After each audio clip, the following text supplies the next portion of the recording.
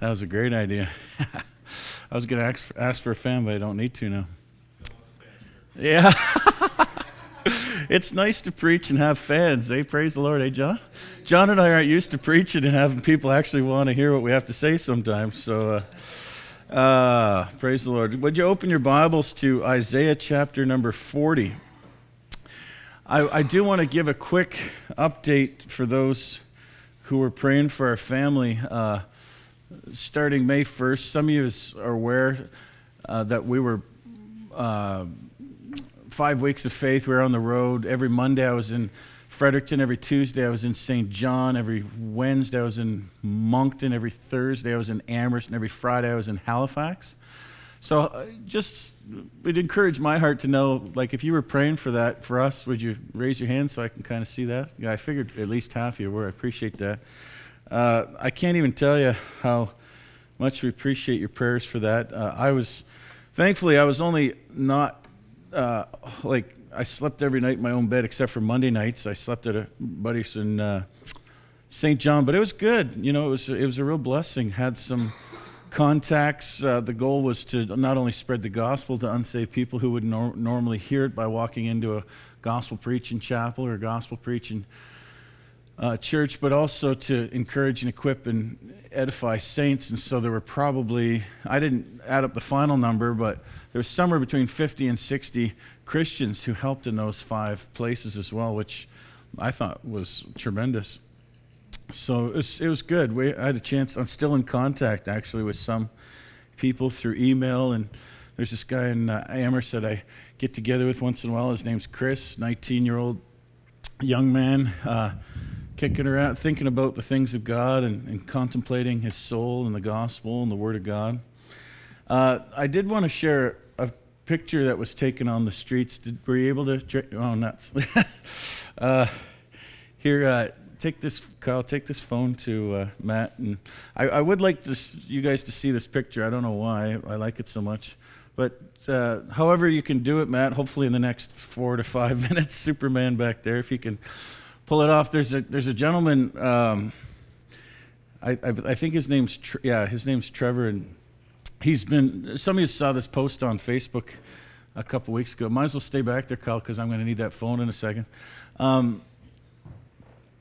He used to, you might have saw this already on Facebook. He used to avoid us, like we're talking 5-6 years ago. He used to avoid us like the plague, like we had leprosy. If he saw us preaching or passing out tracts or talking to people, he would literally avoid us like we had leprosy or something. And then one day, about 3 or 4 years ago,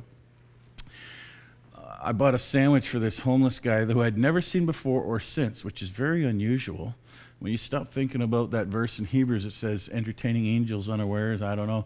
Never saw this guy before or since this day. Homeless gentleman, asked him when was the last time he ate anything. He said, a couple days ago. I said, would you like a sandwich from Tim Hortons? He said, yes, please. Long story short, I bought this guy a sandwich. And it's amazing sometimes how talkative people get and how open to the gospel when you spend $3, $4, $5 on a sandwich. So, what church are you from? And I'm not kidding you, he had that thing gone about 30 seconds. And anyway, this Trevor guy came up to us later that night, came up to me and he said, so, are you the man that bought that guy that sandwich? And I said, yeah. And he goes, that was very sweet of you. He said, so, I see you out here for the last couple of years, and I've never taken your literature. Can I have your literature? What are you passing out? So I give him one. So what's the message you're trying to communicate? Give it to me. Like, give it to me. It's just, really? Okay. Well, here's the message, and I was able to share the bad news of sin and the good news of the gospel with this guy. So that was about 3 or 4 years ago. Then I didn't see him for about a year, and now he's back in the area. And anyway, the gentleman is very overtly and openly and unashamedly gay, and he wants nothing to do with the gospel. But we've kind of built a little bit of a relationship. And this picture, if we can get it up there, maybe not. Give me 1 minute. I'm getting the 1 minute. I don't know. There's something about this picture. You can, if you have Facebook, you can scroll back. I posted a couple of them. I like the picture. To me, summarizes. We had a good chat the other day, or I guess it was probably a month ago now. But how many people here believe that that faith comes by hearing, and hearing by the word of God? How many people here believe that how shall they hear without a preacher? How many believe that verse in Romans 10? How many people believe that how shall they preach unless they're sent? Like, this isn't this Kirk's thing. This is a big thing. This is Going and Sowing Ministries isn't just Kirk and some of his buddies out on the streets. This is people who pray, people who give, people who stand behind us, encourage us with your text messages and your cards and your emails, and we're all part of the team as far as I'm concerned. As I read, especially Romans 16, I don't see Paul, with this big S on his chest. He lists his team, and as far as I'm concerned, if you're praying for us and giving for our ministry, then you're part of what God's doing in Trevor's life. So saw him again. I guess it rained pretty good last Friday night. But 2 Fridays ago, saw him again, and he was actually present when I bought another fella a sandwich this past weekend. He didn't say anything this a couple weeks ago. But anyway, hopefully I'll be able to get that picture up. But in the meantime, while those gentlemen work on that for me, and it's my fault. I literally sprung it on him during that last song. I said, "Hey, can you get this picture up for me in about 5 minutes?" So if it's anybody's fault here, it's mine. But just to set the tone, you're in Isaiah chapter 40. I'm going to quote a guy by the name of Mr. A.W. Tozer. This is what he said. You ready? "The most important thing about you..." And what do you think? Mr. Tozer, he was quite a guy. If you know A.W. Tozer, he was a very godly man. He had I think you could say, a pretty significant ministry. In commenting on Isaiah chapter 40, this is what Mr. Tozer said: "The most important thing about you is what comes into your mind when you think of God." The most important thing about you is what comes into your mind when you think of God. I thought that was a pretty interesting quote. I recently came across Isaiah chapter 40. Isaiah is a very interesting book, 66 chapters. Some big people have called it the mini Bible because the first 39 chapters have a certain Old Testament ring to it, and then once you turn to chapter 40, it has definitely a new flavor, a new tone, a new hope. And the last 27 chapters kind of have a New Testament-ish flavor to them, more of grace and hope and mercy.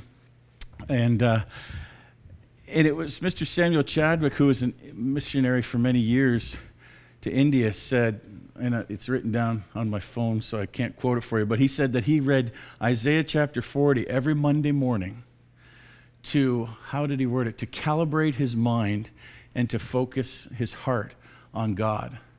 Every Monday morning he would read, before he started his week, he would read Isaiah, the 40th chapter, to calibrate, I think is the word, his mind, and to I forget the exact word there, to something in his heart, to focus, I believe, his heart and his mind on who God is. And so we're gonna be talking today about who God is. And the question before you is verse number 9. Look at it with me, please. Isaiah 40, verse 9. "O Zion, that brings good tidings, get up into the high mountain, O Jerusalem, that brings good tidings. Lift up your voice with strength. Lift it up and be not afraid. Say to the cities of Judah," let's say the next 3 words together, 1, 2, 3. "Behold your God." Now it's really there is a certain amount of futility in that. I already know that I'm going to fail, sadly, in trying to communicate to you this morning out of Isaiah chapter 40, that just how amazing and how awesome and how magnificent and how majestic and how holy and how righteous and how glorious God is. So there is a certain amount of, thanks guys. There is a certain amount of discouragement in the sense that these lips are only going to do so much, but I'm hoping that these lips are going to articulate what's found in the text. And there's a picture of me and Trevor a couple weeks ago. Somebody's playing with me now, I know that. You saw the picture anyway, right? That ain't Trevor, and that ain't me. Yeah, okay. That's good. So I am going to need that phone back, guys. I appreciate you doing that. I like that. I don't know why I like that picture, because some people think it's all about, talking about sin and talking about judgment. And yeah, that's part of it out there. But we also try to build relationships. And that's better, yeah. So there's several pictures like that if you go to my Facebook page. But anyway. So Isaiah chapter 40, we're going to talk about just how big and how awesome God is. And I'll just tell you straight up that you're not, thank you, that you're not getting out of here. Well, I mean, if you have to leave, please leave. But there's no way this message is going to be over before 12:30. You might as well know straight up, okay? So this is what one preacher said: "Tell me what you think about God, and I will tell you the direction and the trajectory of your entire life. A high view of God ultimately leads to high worship of God and high and holy living. Low views of God lead to trivial worship and manipulative evangelism. Everything in one way or another hinges upon our understanding of who God is. God is that important." That's what one theologian wrote recently. And in this chapter, I hope that we're going to see today Well, I've decided we're not doing all of Isaiah 40, obviously, in 30 minutes, 35 minutes, so we'll just get as far as we do, and if you guys want to hear some more, I'll come back some other time. How's that? But in this chapter, I hope that we will all see the manifestation, the exaltation, the revelation of the awesomeness and the greatness of the one true God. The text that I would like to focus on really begins in verse number 12. Let's pray. Lord, please help us to see your infinite power. Lord God, help us to see your inscrutable wisdom. Lord, help us to see your immense glory. Lord, help us to see your invincible sovereignty. And Lord, help us to see your inexhaustible grace. Lord, I truly believe there's not one person in the room who doesn't need a fresh glimpse of who you are and how majestic you are and how holy you are, and myself included. So God, please work in our midst today. God, please draw every single heart, youngest to oldest, to yourself, and may each of us see just who you are, how majestic, how awesome, how holy. In Jesus' name, amen. And in verse number 12, would you look at it please with me? Who has measured the waters in the hollow of his hand? Now, how much water is on planet Earth at this point, do you think? The answer is a lot. Thank you. There's always one person who knows that answer. There's a lot. I don't even know. Like how much, you've picked up a couple of big old things of water lately, maybe in the last couple of years. And I remember we were at a Bible camp in New Brunswick, and there was no power, but we still had running water. We had teenagers running up and down the hill with buckets of water all day, every day. They'll tell you that water's pretty heavy stuff. So my question is, how much does, say, the Atlantic Ocean weigh? How much water are we looking at? I don't know the answer to that question. But there's somebody who has measured the waters. Where has he measured them? According to verse 12, in the what?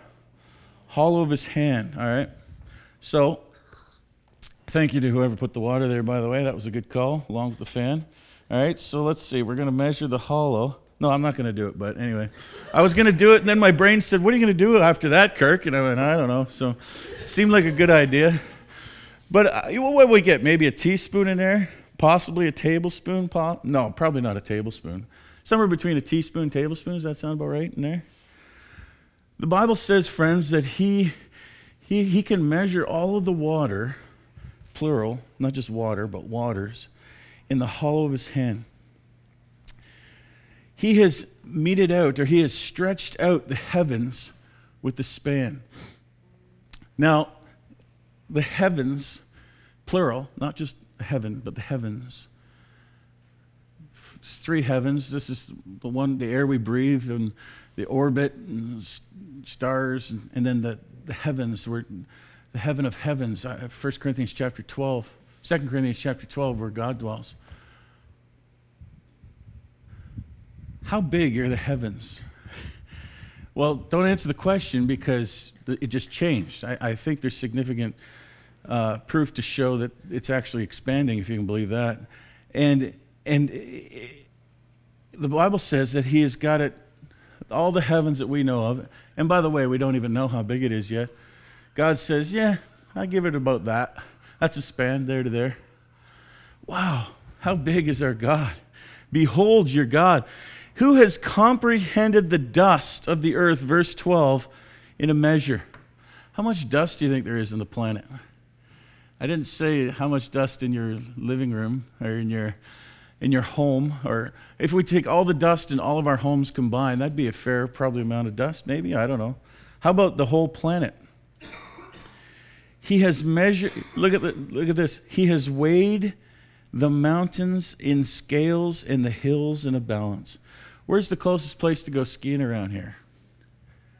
Martok? How much does Mount Martok weigh, I wonder? That mountain that you ski down, how much you pop it on a scale, how much do you think it weighs? Probably a significant amount, right? The Bible says he's weighed the mountains in scales. I guess the point of verse 12 is to show us his incredible power. I mean, if you want to talk power, you can talk about speaking the planet and the universe into existence. The Bible doesn't say in the beginning God made the heavens and the earth. The Bible says in the beginning God created the heavens and the earth. There's a big difference. You can take some ingredients and make, some cookies or some slices of birthday cake, which you're going to get after church, right? Or get some ink and some paper. You can make lots of different things. But the Bible says he created it, which means ex nihilo, which is out of nothing. How much power does it take, friends, to create a universe by the spoken word? That's the God that we serve. Amen? That's the God. We need to be reminded. This is why this radical, foolish, what's the name of it again? Oh, yeah, evolution. This is why this is so unbelievably foolish. Not only because, you got to have more faith than I do if you actually think that we started with nothing and now we get everything. To start with molecules and go to a human being, you're talking about a monstrous amount of information being added to the genome. There's not one example, known mechanism in the universe that shows any information being added to a known species. So you have to have a lot more faith than I do if you believe that it all started for the big squish and a big spin and a big bang a long, long time ago. I've actually had people tell me how stupid and how foolish I am because I believe that all of the humans on the planet came from, get this, 2 humans. That doesn't sound too crazy to me. All the humans came from 2 humans. Well, even if their theory, if their religion, it's not a theory, it's a religion, is true, then they have eventually had to come back to 2 humans. The question is, how did those 2 humans get there? The Bible's pretty clear that God made them in his image. But no, we can't accept that, so we have to believe that, there's only 2 options. Either this place made itself or somebody made it. There is no third option.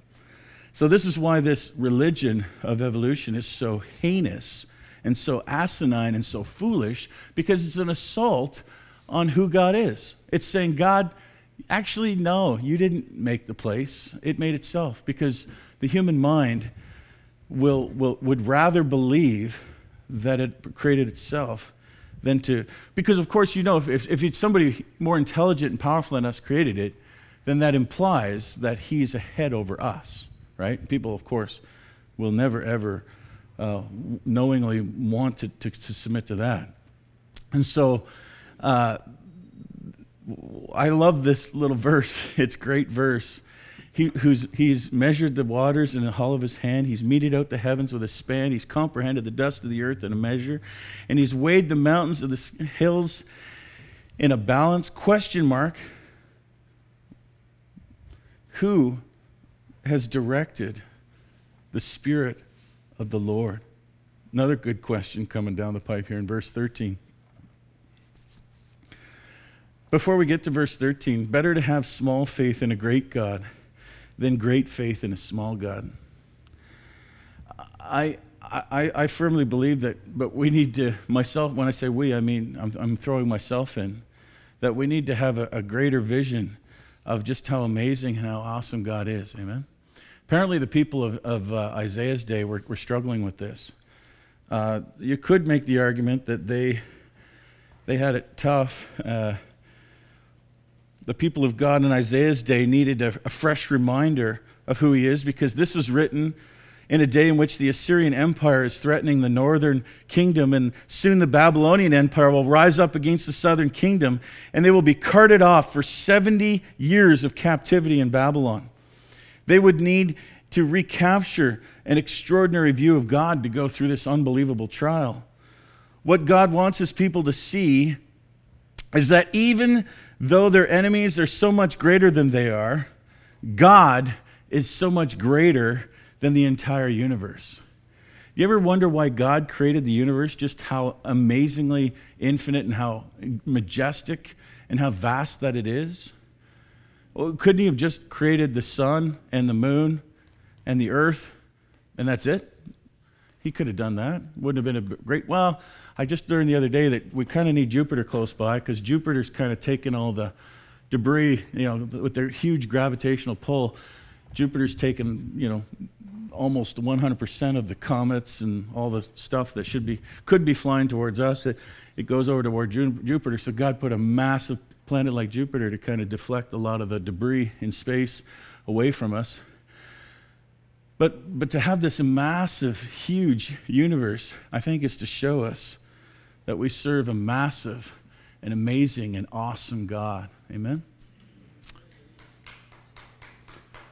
G. Campbell Morgan, somebody's, just think it through. Before you say, Kirk, why would you use that illustration? I think it does prove a point, otherwise I wouldn't use it. I first heard it, I probably got to get the same reaction you did, but I had to think about it a little bit. G. Campbell Morgan, he finished preaching a sermon on prayer. And apparently this was one of his favorite topics. And this older, petite, gracious woman approached Mr. Morgan after preaching this very powerful sermon on prayer. And she asked Mr. Morgan, she said, Mr. Morgan, can I pray to God about the little things? Or can I only pray to God about the big things in my life? Now, G. Campbell Morgan's answer to that question might surprise you. He said to her, Madam, dear madam, nothing in your life is big to God. Do you see, the question presupposes that something in her life is bigger than God. You see that? I've got these things in my life. Some of them are big, some of them are little. Can I pray to God about the little things as well as the big things?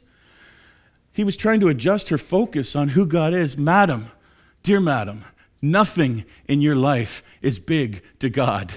Because you know what's big to God? Well, nothing, but I was going to say God. God is big to God. You see that? See, I really think we need to adjust our thinking. Dear madam, everything in your life is little to God. There is nothing in your life that is big to God. God's not going to go, whoa, that is a big thing. I'm not really sure I can handle that. You say, Kirk, you speak flippantly about very important things. I'm going through a big deal in my life right now, man. I could lose my career. I could lose my family. We're talking some serious stuff, man. My life could be radically different in 3 months' time. I'm here to tell you, God is no less God. And God is no smaller. And we have a tendency when we're going through trials and tribulations to think, I don't know if God can handle this one. Do you ever think that way? Do you ever think? I've actually thought in my brain, do you think that God could save a wretch like so-and-so? I've caught myself a couple times wondering if God can even do some things that seem impossible to me. There's no such thing. Not if you have a big God, right? Do you guys ever sing that song? It goes like this. A tiny fortress is our God. You guys ever sing that one? Nobody's ever sung that song. Why would you sing such a stupid song, right? Oh, but you guys have probably sung this one, though. I think I've been here when you guys have sang it. It goes like this. How mediocre thou art. You guys have sung How Mediocre Thou Art, have you? Nobody sings that song. We sing songs like How What Thou Art? How Great Thou Art. Because we need to be reminded constantly that God is great, amen? Maybe you're like me. Maybe you're like me and you find this challenging because of Isaiah. There's 7 words in John chapter 3, verse 30. 7 words, John 3:30. Memorize the verse if you haven't already. He must increase and I must decrease. 7 words. There's the whole verse. You just memorized it. He must increase, but I must decrease. But Romans chapter 12, verse 3 says that we ought not to think of ourselves more highly than we ought to think. So there's a tendency, if you're born of Adam, if you're a descendant of Adam's race, which every human being is, obviously, there are no such thing as I think I said last time I was here as races. This whole racism thing, this different races, is completely, it has evolutionary roots, and according to the Bible, there's only one race. It's called the human race, right? And this idea, if you're born of Adam, you have a tendency to exalt yourself. We think of ourselves more highly than we ought. And the reason I know that you're like me is those 2 verses are in the Bible, John 3:30, and Romans chapter 12, verse 3. John says, he must increase and I must decrease. And without realizing it, Monday through Saturday, this can actually happen. We can actually think of ourselves higher than we ought to think, and we can actually think of him to the point where you think, yeah, God's great, but it could be a lot greater. It could be doing better. I hear this accusation all the time on the streets. People essentially have said to me, in no uncertain terms, this is a true story, not just a couple, basically, if truth would be told, I'm my own God, and if there is a God, I'm certainly better than him. I could do a better job than he's doing. And that's really tragic to hear that. That's really tragic to hear that. And it's called idolatry, of course. We know it's the oldest sin in the book. Friends, if you want to be blessed this week, study the aseity of God. A-S-E-I-T-Y, the aseity of God. Why? A little side study. Well, I was going to say it won't take you too long. It could take you a whole year, depending on how much you want to delve into it. Could take you a couple hours. The aseity of God in a nutshell means this, that God needs nothing. He doesn't need anything. You and I could list the things that we need, but God doesn't need those things. He doesn't need anything. Friends, no prayer is too hard for God to answer. If the heavens are a span, as verse 12 says, then no prayer is too hard for God to answer. No circumstance is too hard for God to overturn. No obstacle is too difficult for God to remove. No door is too hard for God to open. No heart is too hard for God to humble. No soul is too wretched for God to save. Do you believe that today? That big thing you're going through this week, take hope, friends. Take hope. It's very, very, very small compared to God. It's very, very small compared to God. Let us focus on the greatness of God. In verse 12, I just draw your attention to verse 12 maybe this week. Maybe it'd be good for you to read Isaiah 40, verses 12 to the end of the chapter every day this week to just help recalibrate just how important, how majestic, and how holy God is. This is, Mr. Chadwick, he said this. He reads Isaiah 40 every Monday to get his head and his heart recalibrated before God. So we've talked about his infinite power in verses 12, but I also want to look at verses 13 and 14.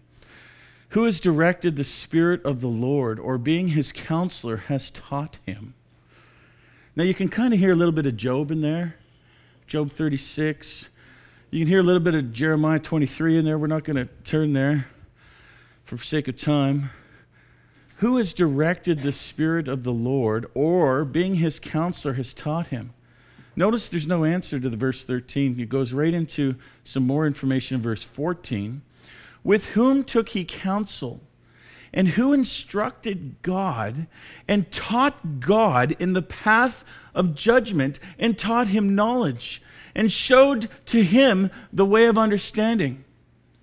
Now, if you know, everybody who has children, it's one of the main priorities of your parenting is to teach your children instruction and counsel and judgment and knowledge, and to show them the way of understanding. If that's not a priority in your parenting, then I would recommend you recalibrate it, because that's who was it? Joseph Stalin or somebody said, "You either train your children or I will," or something like that. I think it was Joseph Stalin said, "You train your children, or I will train them for you," or something like that. So, being the reference there being in government education, public education systems.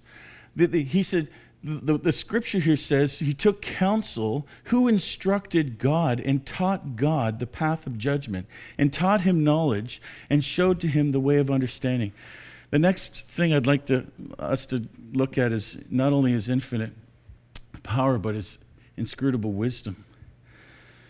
You know, friends, stuff occurs to me every day.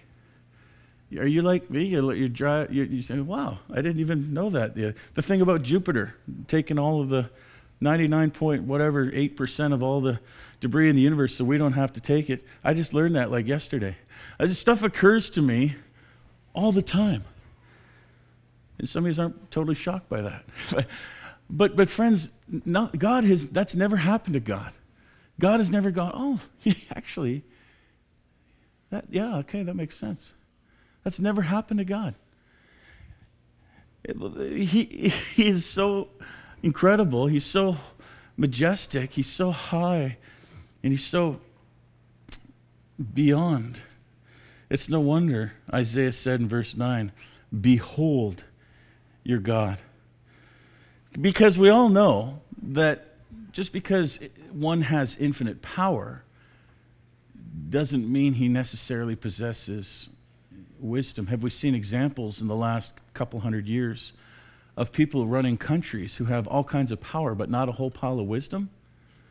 Anybody ever heard of the Holocaust? Anybody heard of communist China? I mean, the examples are endless, really. Well, I shouldn't say endless. The examples are you can have lots and lots of power but not have a whole pile of wisdom to go with it. But there's no danger of that with God. God has never learned anything. He has no need to look down the proverbial tunnel of time to cause him to figure something out. He already knows everything. He already knew everything before he even spoke the planet into existence. I got to be honest with you, friends. I have a hard time getting my brain around this stuff. To whom did God consult? Verse 13. Did God how are we going to come up with this DNA stuff? You know, scientists didn't even know what DNA. If you said DNA 150 years ago, people wouldn't even know what you were talking about. Man thinks he's such a big screaming deal because he can map DNA. How about the guy who holds the patent? God holds the patent to DNA. It's the most complex information system in the known universe by a mile.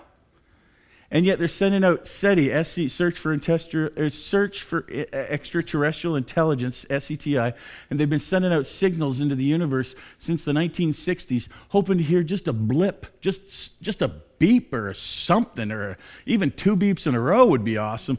They haven't heard nothing. They've been sending out beeps since the 1960s, sending out signals into every known part of the galaxy, and they've got nothing back. And then we look at inside one cell has enough DNA. I think if you were to take the average human being and string out his DNA end to end, you go to the moon and back like 30 times, or it's just an unbelievable. Maybe it's not 30, but it's more than one. I know that. You string it out, and it's got all the known information, building blocks, your hair color, the size and shape of your teeth, and how long your arms are going to be, and your fingernails, your skin color, your eye color. It's all in there. All the information. God invented it. Invented? No, that's not the right word. God spoke it into existence, and he holds the patent to it. And man thinks he's awesome because he discovered it. and he can even map it. The nanotechnology within your body is a whole nother message altogether that scream the intelligence and the wisdom of God.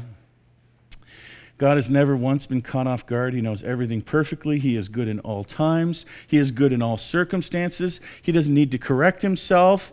He oversees everything in his divine providence, and God doesn't go, oh, the tsunami. Oh, man, I forgot about that earthquake under the ocean. God, friends, there's not one molecule in this. There's not one rogue water molecule in the universe if you believe in Isaiah chapter 40. There's not one or more than one water molecule that's going to take God off guard, or some tornado or some monsoon or some whatever natural disaster. We use the term natural disasters. Friends, we either believe that God is in control or he isn't. And sometimes those questions are not easy to answer sometimes, but either he's a big God and he's in charge of it all, or he isn't. I'd like you to turn also, we're not going to turn, keep reading. Verse 15 to 20, I think, is probably where we're going to end, verse 20. There's 5 points I wanted to direct your attention to his power in verse number 12, his wisdom in verse number 13 and 14.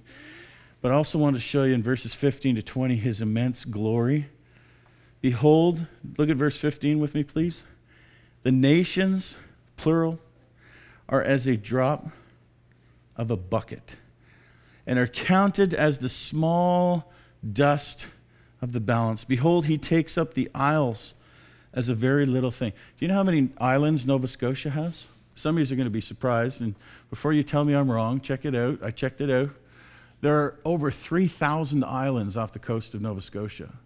Now, some of them are only as big as, this pulpit, obviously, but there's a lot of islands in the world. That's just Nova Scotia. And then there's all kinds of islands all over the planet. And the Bible says that the islands, he takes up the islands as a very little thing. Some of those islands are pretty big, like Australia. Lebanon is not sufficient to burn, nor the beasts thereof sufficient of a burnt offering. All the nations before him are as nothing. They are counted to him as less than nothing and vanity. To whom will you liken God? I love this question. To whom will you liken God? And to what likeness will you compare to him? The workman melts a graven image, and the goldsmith spreads it over the gold and casts silver chains. And he that is so impoverished that he hath no obligation chooses a tree that will not rot. He seeks for himself a cunning workman to prepare a graven image that shall not be moved. Now, I left it. Kyle, can you run to the back? There's a plastic cup, a white styrofoam cup on the back there, please. I forgot it back there. Right by where I was sitting, there's a styrofoam cup. So who's the youngest person in the room? Let's see here. Anybody under 10 in the room? Anybody under 10? Are you under 10? Would you help me for a sec? All right. So the Bible says, look at verse 15 says, somebody read the very first part of verse 15 for me. It says the what? The nations. The nations are what? Are a drop in the bucket. So can you come see if you can lift that cup for me? Can you do that? What's your name again? Tyara, yeah. Can you lift that for me? Careful. Let me check. Can you make one of these? You're pretty strong. Okay, go ahead and see if you can lift that. All right, good job. Okay, now hold on. Here we go. Next time you read Isaiah 40, verse 15, you're probably not going to forget this, I bet you. Ready? Let's count the drops. Ready? One. Okay. You think you can do it? You think you can lift that? You did it. Let's give her a big hand. Yeah. Thanks. You can go have a seat now. She's looking at me like, really? That's it? Like, you brought me up here to lift a cup with a 1 drop of water in it? For real? So she's thinking, where'd they find this guy? Now, did you notice a big difference when I did that, when I put the water in? Not a lot, eh? Not a lot of difference. As a matter of fact, that's probably more than 1 drop, come to think of it. The Bible says, friends, verse 15, the nations, plural, are as a drop of a bucket. Now, how much glory and splendor and wealth would you have if you accumulated all of the nations of the earth? How much is Canada and the U.S. and Saudi Arabia and Iraq and Iran and Russia and Poland and Japan and China and Australia and the U.K.? How much are they? That's, you're talking about a gross domestic product that's pretty significant. The Bible says, compared to God, they are as a drop of a bucket. They are counted as and they're counted as the small dust of the balance. When you dust something, and then you think it's dusted, and then you draw the curtains, and then you realize, oh wow, there's still that fine dust there. And you thought you'd dusted it, and it's really, there's still a little bit there. The nations and all of their splendor and all of their glory are like the small dust of the balance. And verses 16 and on, this Lebanon, the idea here is all of Lebanon with all of the cedars. When you see Lebanon, there's usually a reference to cedar. And because even the flag of Lebanon has a cedar tree on it. All of Lebanon is not sufficient if you were to burn every cedar tree as a burnt offering and a sacrifice, all the beasts of all the fields on all of the trees that Lebanon could provide. This offering would not suffice the glory and the splendor of who God is. I guess the point, as I hope that you're getting the picture, is that God is amazing. God is huge, and we need to be reminded from time to time, to whom, this is actually a great verse in verse 18. It's actually repeated almost word for word in verse number 25. To whom will you liken, who then will you liken to God? Now, be careful, because we tend to do this. We tend to take an egg and say, well, egg's kind of 3 in 1. You got your yolk and the white stuff and the shell. And hey, kids, there's the egg. The egg's kind of like God, 3 in 1. Or we go, hey, water, frozen and liquid and vapor. And hey, God, God's kind of like the water. God is not like water. And God is not like an egg. As a matter of fact, God is like nothing and no one. We need to be reminded of this. To whom shall you liken me? Verse 25, God says, what are you going to compare me to? Now, I get the sentiment to try to, I get it, but we need to be careful. We need to be careful when we're describing God, not to describe him like his creation, because there's a vast, vast difference between the creation and the creator. These idols that are spoken of in verses 19 and 20, be careful you don't slam the idolater who he's got this thing, he even paid money, pretty good money for it. Here in verses 19 and 20, he took his idol to a goldsmith, and he spreads it over with gold and silver chains. Now that's a pretty impressive stump of wood or whatever it is he covered up. The guy in Isaiah's day who takes his stump of wood, and it has eyes, and it has ears, and it has lips, and he's covered it with gold, and it looks pretty impressive. But friends, it's a dumb idol. It has eyes it cannot see. It has ears it cannot hear. It supposedly has a head it cannot think. It has lips it cannot talk. And how foolish is the person who takes the creation and exalts it as if it were the creator. Would you not agree? How foolish that is, how futile that is, how vain that is. And we can look at the goldsmith with his lump of stone or his lump of wood, and he covers it with gold, makes it look all pretty, and we say, who would be so foolish? But friends, John Owen said almost 500 years ago that the human heart is an idol-making factory. And we can make idols out of the very clothes that we are wearing. We can make idols out of our cell phones. We can make idols out of our family members. We can make idols out of that piano can be an idol to somebody. Friends, don't judge that guy who gets his little piece of wood, and at least he took the time to take it to a goldsmith and decorate it with gold and silver.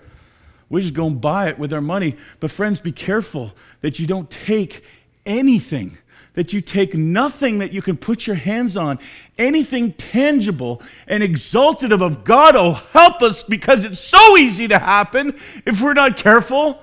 It's so easy to happen that we can actually take something material and elevate it to the point where it's like, well, basically it's our God. We think, oh, we could never be so stupid, be so foolish, be so mindless as to do this. Friends, is there anything new under the sun? Do you think that we are less prone to fall into idolatry than the people of Isaiah's day? What do you believe, that you're more highly evolved than them or something? Like, honestly, friends, the human heart has not changed. The human heart has not changed. And we can be just as idolatrous as the people in Isaiah's day. And my single goal in the message today is that you and me not lower the greatness of God in our minds, because the battle is definitely won and lost in the mind, is it not? You read 2 Corinthians chapter 5, verse 10. We're running out of time here. We're not going to go over to 2 Corinthians 5:10. You go to Romans chapter 12, verses 1 and 2. The battle for your mind is paramount. And God today is challenging everybody in the room, from the youngest to the oldest, to think rightly about God. How do you think that's the best way to do that? It's pretty old-fashioned, I know, but let's soak our minds and let's read the Word of God together. Read it privately, read it with your family, read it with your husband, read it with your wife. A.W. Tozer said, the essence of idolatry is the entertainment of thoughts about God that are unworthy of Him. The essence of idolatry is the entertainment of thoughts about God that are unworthy of Him. People do it all the time. I hear it all the time outside on the streets, obviously, but I hear it sometimes even within the four walls of buildings like this. I've heard people, there's this movement coming down the pipe that, God, He's so loving, He's so gracious, He wouldn't send anybody to hell. Really? Jesus spoke more of hell than everybody in the Bible put together. And there's this movement, even amongst Christianity, or in Christian circles, I should say, that is minimizing the wrath of God and elevating the love of God. Let me ask you a question. Which is God more, wrath or love? Don't answer it out loud. I don't want to embarrass anybody. The answer is yes. The answer is yes.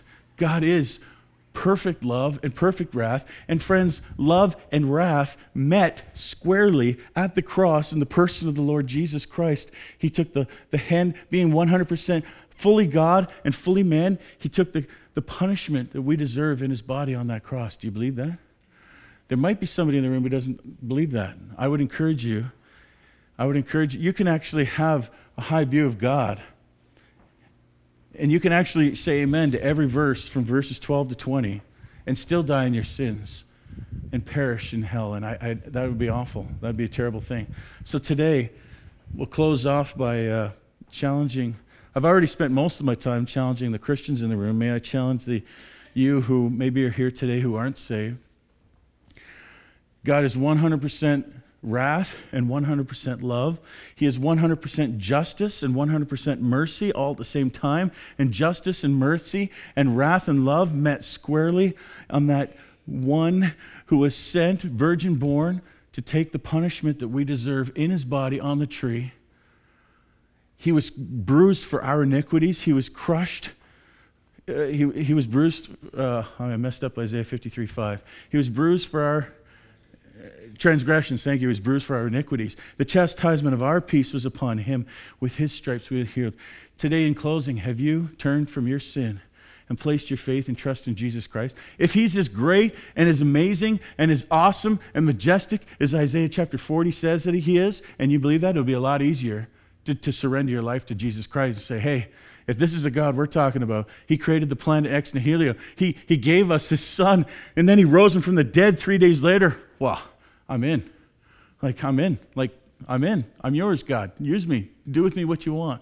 That's a Christian. Christian says, I'm yours, Lord. Whatever you want me to do, I'm going to do it. You did all that for me. I repent. I put my faith and trust in you. I'm going to follow you and love you and serve you and obey you because of how amazing you are. Amen? Let's pray. Lord, thank you for each one who's here.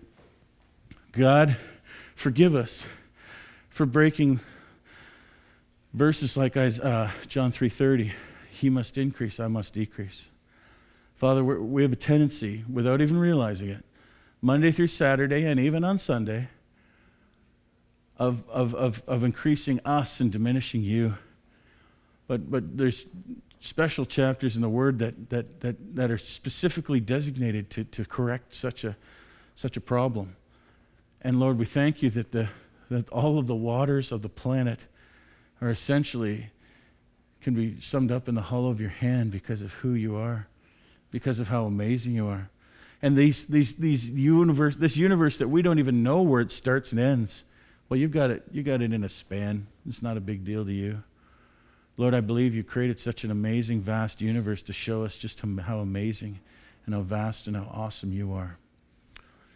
For surely, Lord, we don't worship the creation, we worship the Creator. And I pray that if there's somebody here today who's never turned from their sins and put their trust in Jesus Christ, that today will be the day of their salvation. Father, thank you for the blood of Jesus. Thank you for his death, burial, and resurrection. Thank you that the Word became flesh and dwelt among us, that we beheld his glory, the glories of the only begotten of the Father, full of grace and truth. Father God, forbid us from creating a God in our minds that is a lot more like us than like you. We don't want to be idolaters because we know what you say about idolatry. So forgive us, Lord, if we've gone down that road and cause us, even as your children, to repent and get back on the right track, Lord.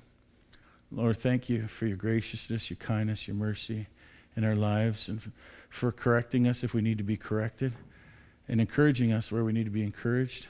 We love you. I pray it all in Jesus' name. Amen. Amen. I think